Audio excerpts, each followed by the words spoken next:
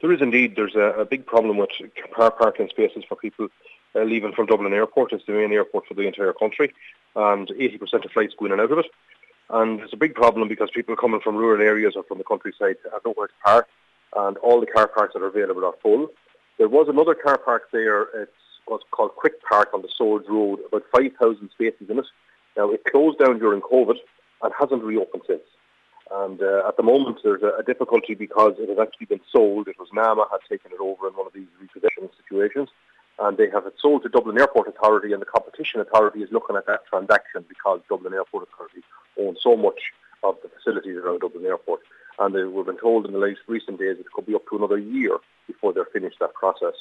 So the solution clearly is that in the interim time while that's happening, the owners of the car park could easily lease it to one of the other car park providers or to Dublin Airport Authority, but within a fortnight it could be open, and it would bring 5,000 car parking spaces into play and ensure that people would have somewhere to be able to park when they're on either short or long-term trips.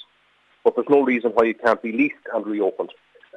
The problem we've got, it's not just in this particular car park, but a whole range of car parks around Dublin, is that, there's more and more people flying now.